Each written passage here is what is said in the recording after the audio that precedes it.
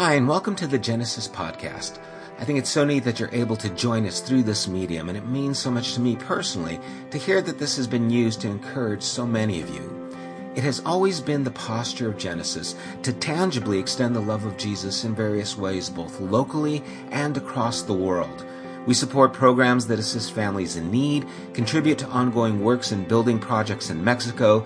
We've built a latrine and cafeteria for St. Andre's School in Haiti, as well as are advancing a food program there that we hope will help feed the children for years to come. The money collected for all these endeavors could have paid for a facility of our own many times over, but instead, we've intentionally chosen to be a mobile community since we began. We now have before us an opportunity to invest in a building of our own. We're not doing this, however, without considering the works we're committed to or even the works we feel compelled to keep doing in the future. But we're asking if you've benefited from this podcast or from anything that Genesis has done, would you consider partnering with us by donating to this work directly at www.thegenesisstory.com. and click on the Building Fund tab. Joshua told the people, "Consecrate yourselves, for tomorrow the Lord will do amazing things among you. Together, let's prepare for an amazing tomorrow." Thanks, and God bless. This is actually Palm Sunday, so happy Palm Sunday to you. I am going to still be in the book of Jonah, but I believe that we're going to tie some of the things that are significant about Palm Sunday to this morning's talk.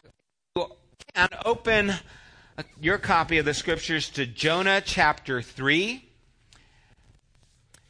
and let's start at verse 1. Jonah chapter 3.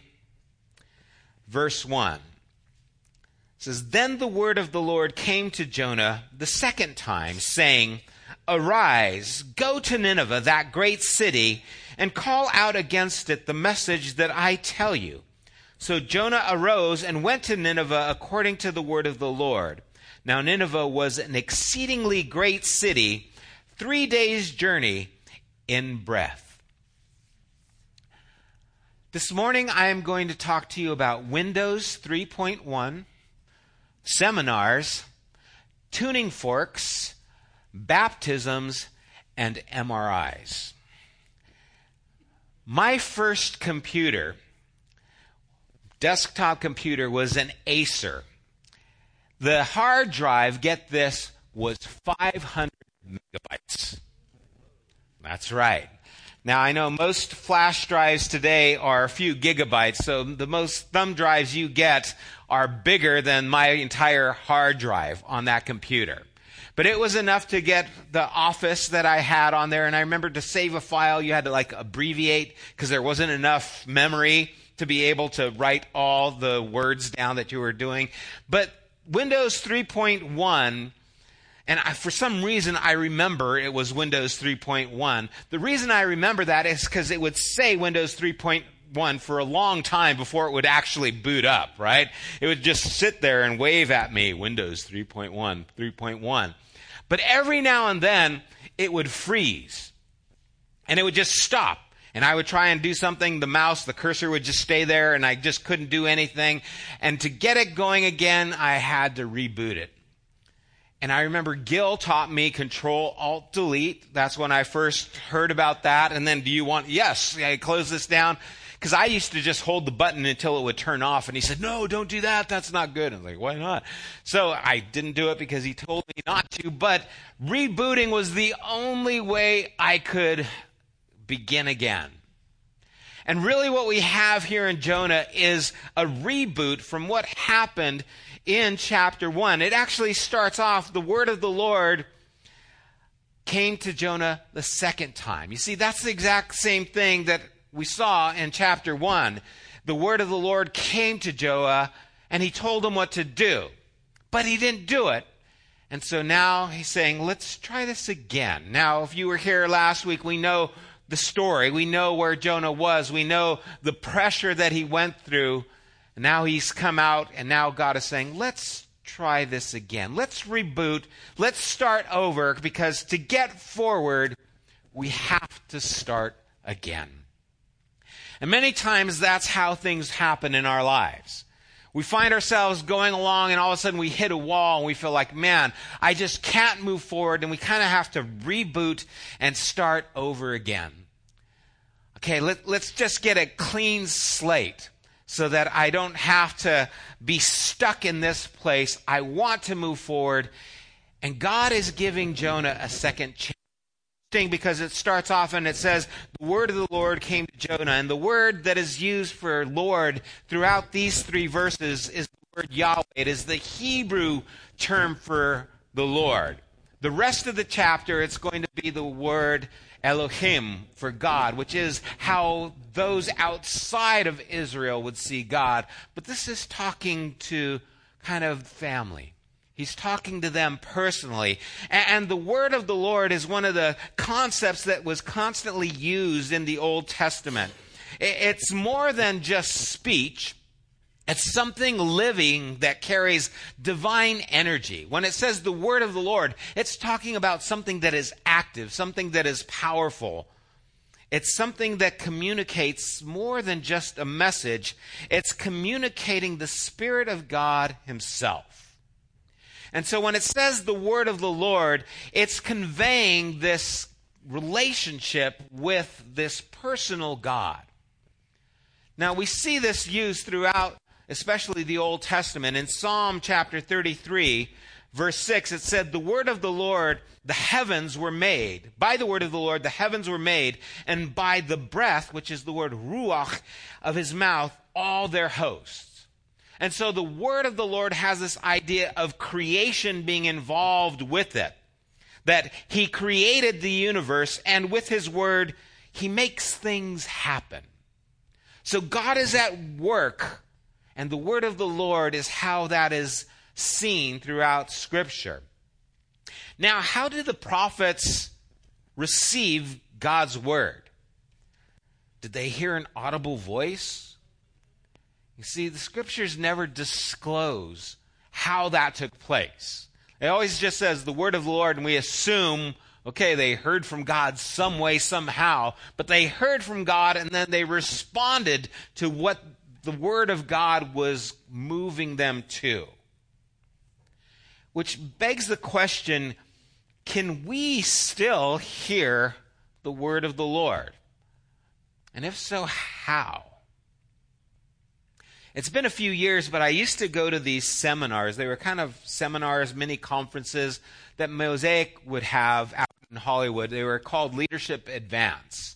And you would go there for the entire Saturday, and then Erwin would go through a topic or a book, and that whole day would be given to this topic, and he would answer questions regarding this.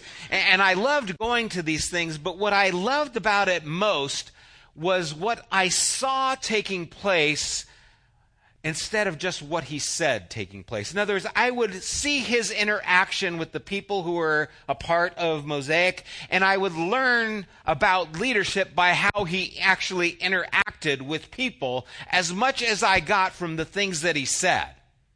I would watch the conversation, and from that I would put the dots together, and for me, that's how I learn. It's easier for me to learn by actually doing it. I'm one of those guys who gets to the directions and they look like hieroglyphics to me. Okay, I read the language, but it's like, oh, that's a lot of words. And I put it down and I start, okay, give me a wrench. Let me try this. Okay, and then every now and then I'll look at a picture, because the pictures, I don't know, it's third grade again for me or something, or kindergarten, right? I just can relate to pictures. The words, they kind of are too hard to process, but I can understand if I see it. That's why I love YouTube, right? Because I can watch it. Okay, if I'm going to be working on Photoshop, how do we make this? I can't read that, but let me watch a YouTube video. Now I can watch it. And, I see what they're doing. Click here. That works for me. Well, you see, the word of the Lord is very much like that for us, because that's what Jesus has become. In John chapter 1, verse 1, it says, "In the beginning was the Word. The Word was with God, and the Word was God."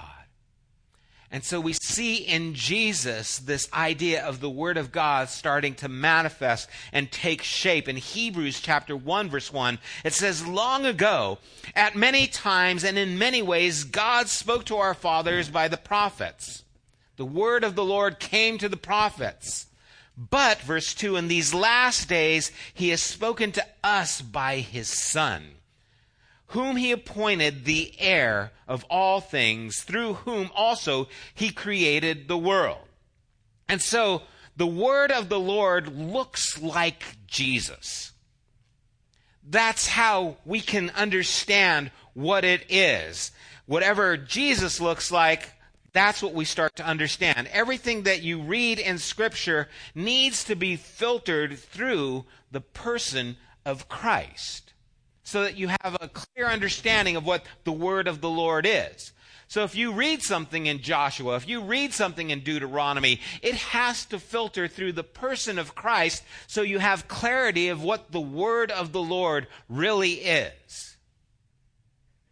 And it's not just something that was happening culturally, it's something that is filtered through the living word, Christ himself. Verse 3 of Hebrews chapter 1, it says, "He, Jesus, is the radiance of the glory of God and the exact imprint of his nature, and he upholds the universe by the word of his power." And so we see that in Jesus is the exact representation of what God looks like. And that's how we get to understand what the word of the Lord is to us. We look at Jesus, and he starts to translate by his life what the word of the Lord looks like. In verse 2 of Jonah, it says, the Lord spoke to him, "Arise, go to Nineveh, that great city, and call out against it the message that I tell you." Again, these are the same words that we saw in chapter 1, the beginning of this story. But the storyteller is giving us a slight difference, but it's a substantial one in the trajectory of this story. Rather than cry against this city, this time God says, "The message I'm going to have you proclaim to this city." You see, the first time Jonah was sent without a script, he was simply told to cry against Nineveh and that their wickedness has come before God. But this time, God is going to give him a message. But he doesn't give it to him yet. He just tells him, "I'm going to give you the message." Now, why didn't God say that the first time? Why is it that after the reboot, now he's got a little bit more information to give him? Maybe it's because Jonah now at a place where he can actually hear that message a little bit more clearly. You know, when I'm playing guitar and when I tune my guitar, I used to use a tuning fork before they had all the electronics. And what tuning forks do is they vibrate at a certain rate that makes that tone. So 440 vibrations per second gives us the tone of the note A. And so it's A440.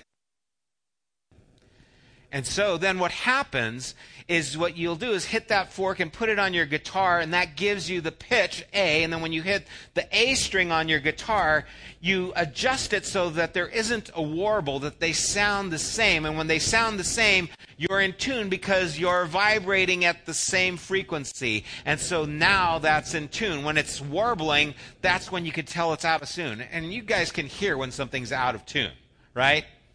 That's what American Idol is famous for, right? Those people who would sing out of tune.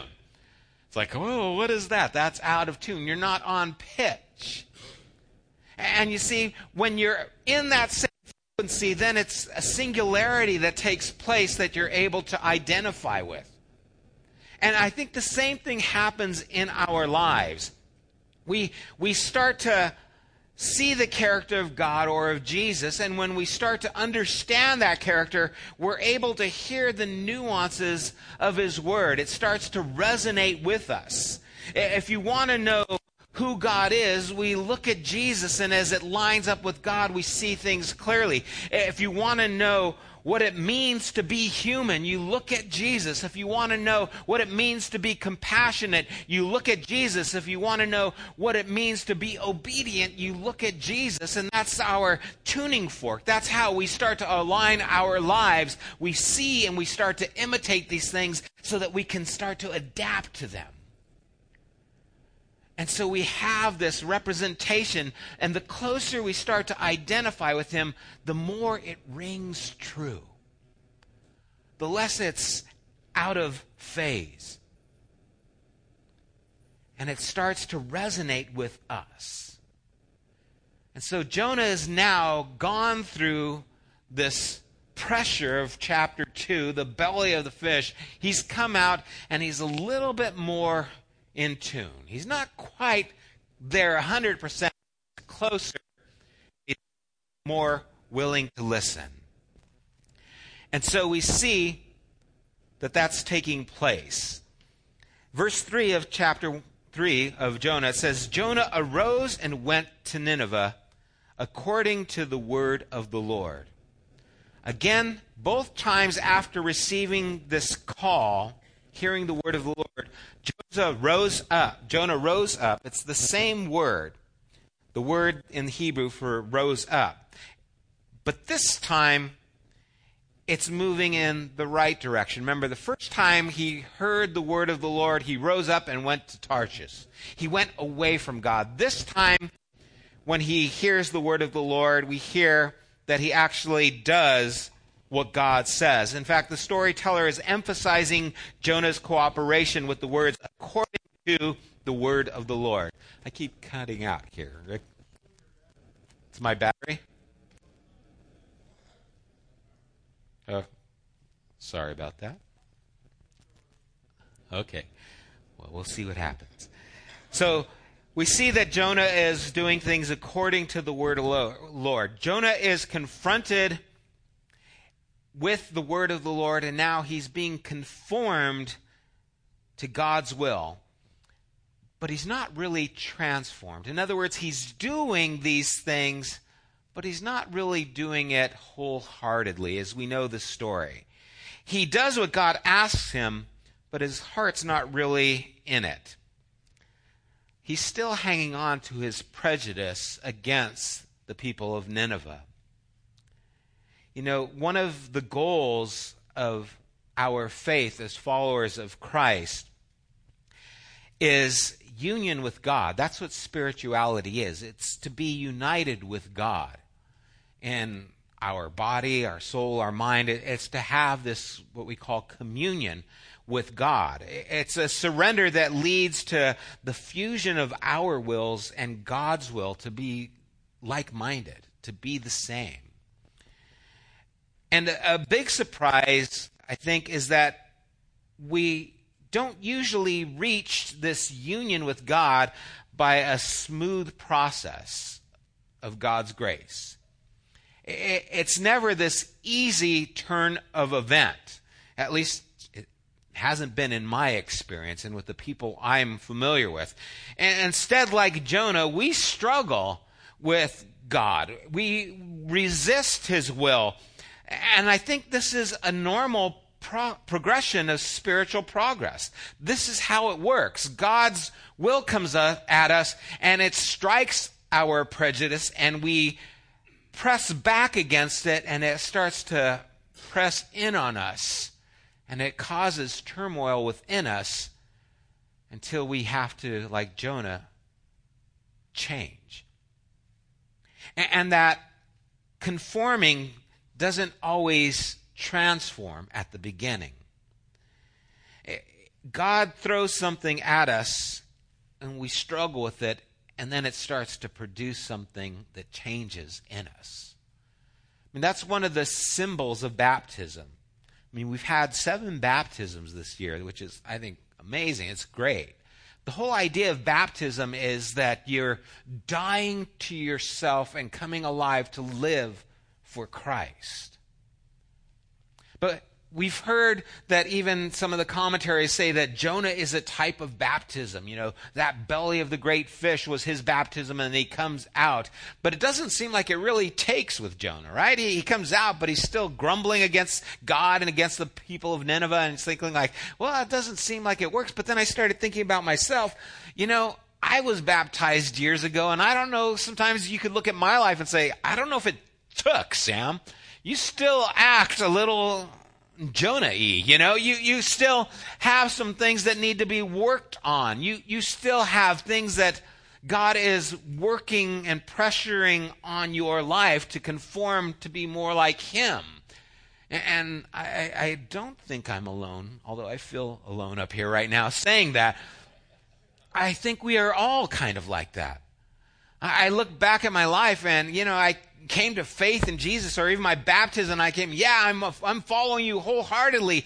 But I have to say, I have not followed God wholeheartedly since I said yes to Jesus. It's always a little more that I have to give. It's always a little bit more confrontation with who He is, changing who I am. There is always this pressure on my life to produce something that's more in tune with what He really looks like. And I think that's typical for all of us. And I don't think that's uncommon. There's a passage of Scripture in Matthew chapter 21, verse 28, where Jesus gives a little story that I think kind of illustrates this. In Matthew 21, verse 28, Jesus says, "What do you think? A man had 2 sons. And he went to the first and said, 'Son, go and work in the vineyard today.' And he answered, 'I will not.' But afterwards he changed his mind and went. And he went to the other son and said the same. And he answered, 'I go, sir,' but did not go. Which of the 2 did the will of the Father?" They said, "The first." Jesus said to them, "Truly I say to you, the tax collector and the prostitute go into the kingdom of God before you. For John came to you in the way of righteousness, and you did not believe him, but the tax collectors and the prostitutes believed him.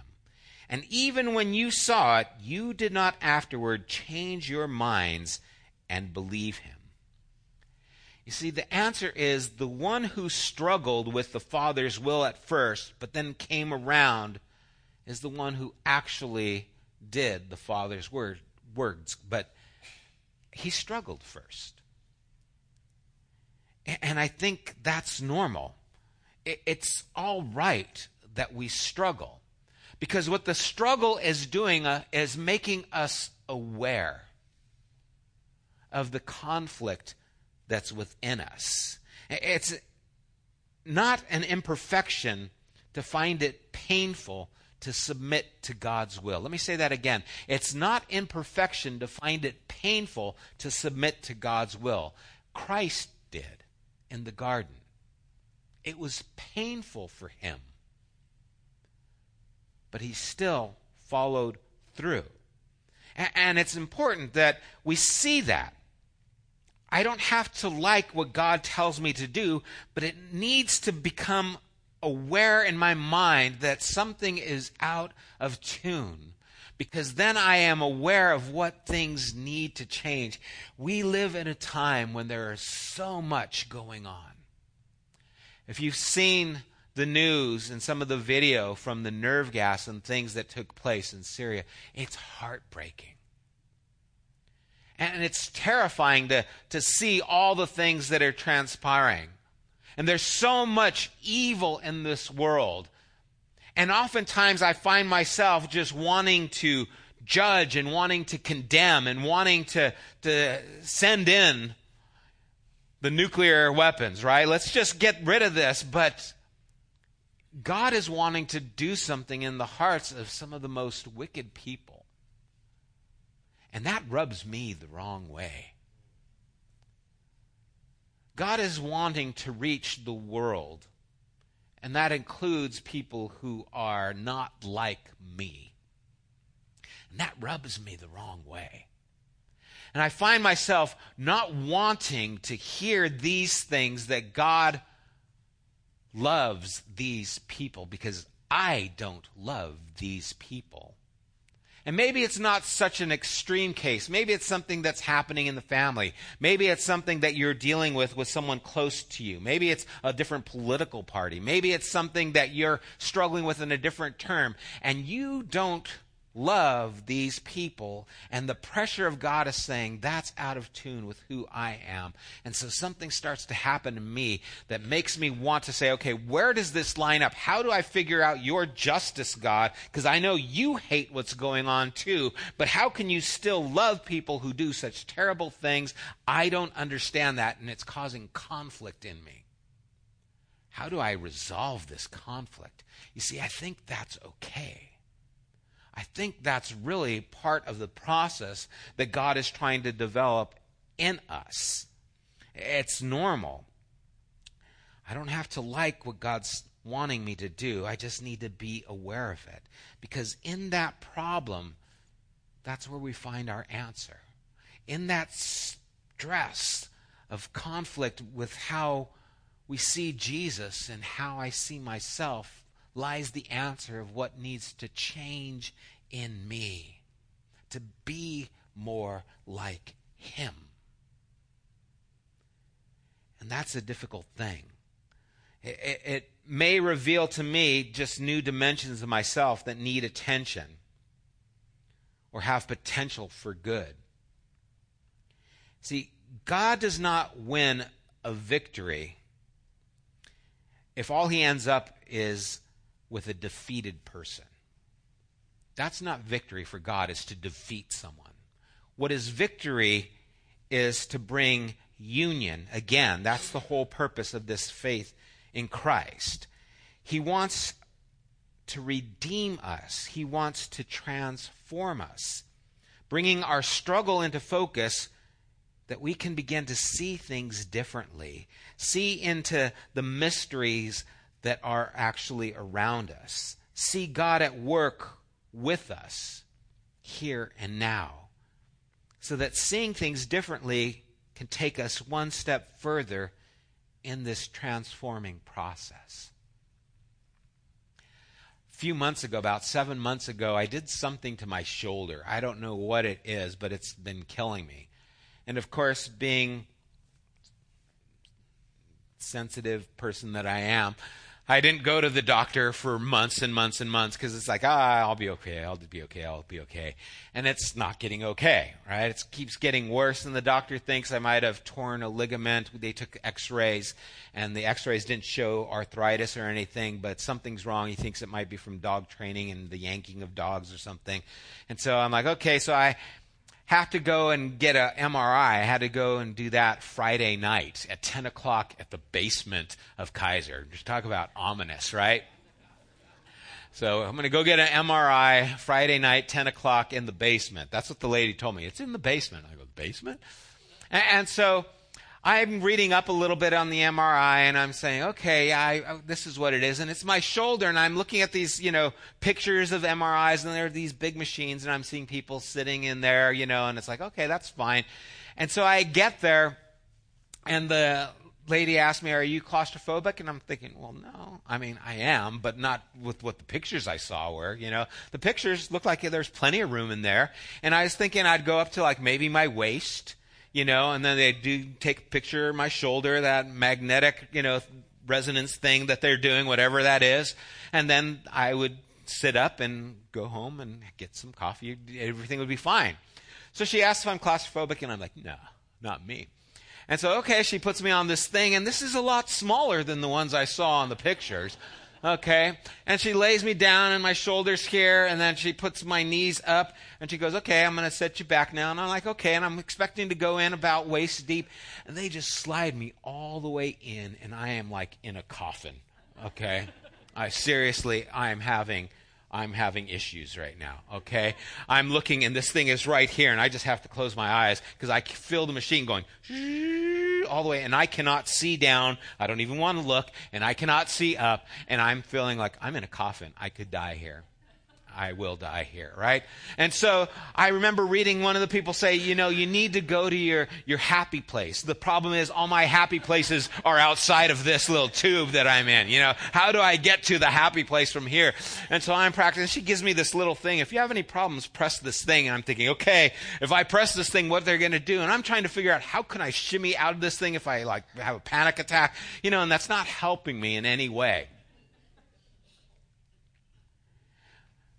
But I had to trust that this woman who's in charge actually is wanting to help me to actually find out what the pain is in my shoulder and the strain that I'm feeling as I'm having to deal with this noise. And I got the earplugs in, right? And it's just this gong, gong, gong, gong, gong. It's like I can handle the noise. That's fine. I just can't handle the wall in front of my face, right? So I'm keeping my eyes closed. I'm practicing my breathing, and I'm remembering everything they told my wife in Lamaze, right? Okay, breathe, not that I'm having a baby, but it just feels like something's crazy here, and I'm counting, and she's saying, okay, this will be about 2 minutes. I'm like, okay, 2 minutes, and so I'm counting 120, 120. This is longer 2 minutes, and I'm thinking, I probably counted more than I'm panicking, so I'm going faster and faster, but I'm thinking, she says, okay, there's one more, it'll be about 2 minutes. I'm okay, I'm almost done. Breathe, and we get to the end of it, and she goes, okay, you moved that last one, we're going to have to do it over again. That was the longest 2 minutes of my life. And God gives us second chances. God gives us opportunities to allow the pressure of life to actually bring healing to us. But we've got to go through them. And sometimes it is stressful. Sometimes it is painful because change is hard. What's sad is when I see people and their lives are crumbling and you can point what's going on, the area that they are not willing to change in. They're holding on to the stubbornness that will not allow them to see the problem. They refuse to change and they will never get better because the pressure of life is not changing them. What happens is they scoot out of the machine, they run away, they say, I cannot handle this. If we are going to allow the work of God to transform us, then we have to hear his voice, see what he's wanting to do in comparison to where we are. Allow the pressure that takes place to maybe begin with an act of obedience, but then to ask, why is this hurting me so much? Why am I struggling with changing in this way? What are you needing to do in my life? Because the word of the Lord came to Jonah a second time. The word of the Lord will come to you a second time. When it does, will you conform? And will you allow it then to transform you? Because what God wants for all of us is to be transformed and to be in a relationship with him. That's his goal. He loves us and he wants to share his heart with us. And so many times it's out of tune. We're warbling back and forth and God is on pitch and he's saying, this is what your life needs to look like. And it looks just like Jesus. And those areas where I'm not anything like Jesus, instead of running away from them, let them confront you. Take the pressure. Take the deep breath. Count to 120 slowly. And see what needs to happen so that I can be healed. So that I can look more like that. Because that's his goal. Let's pray.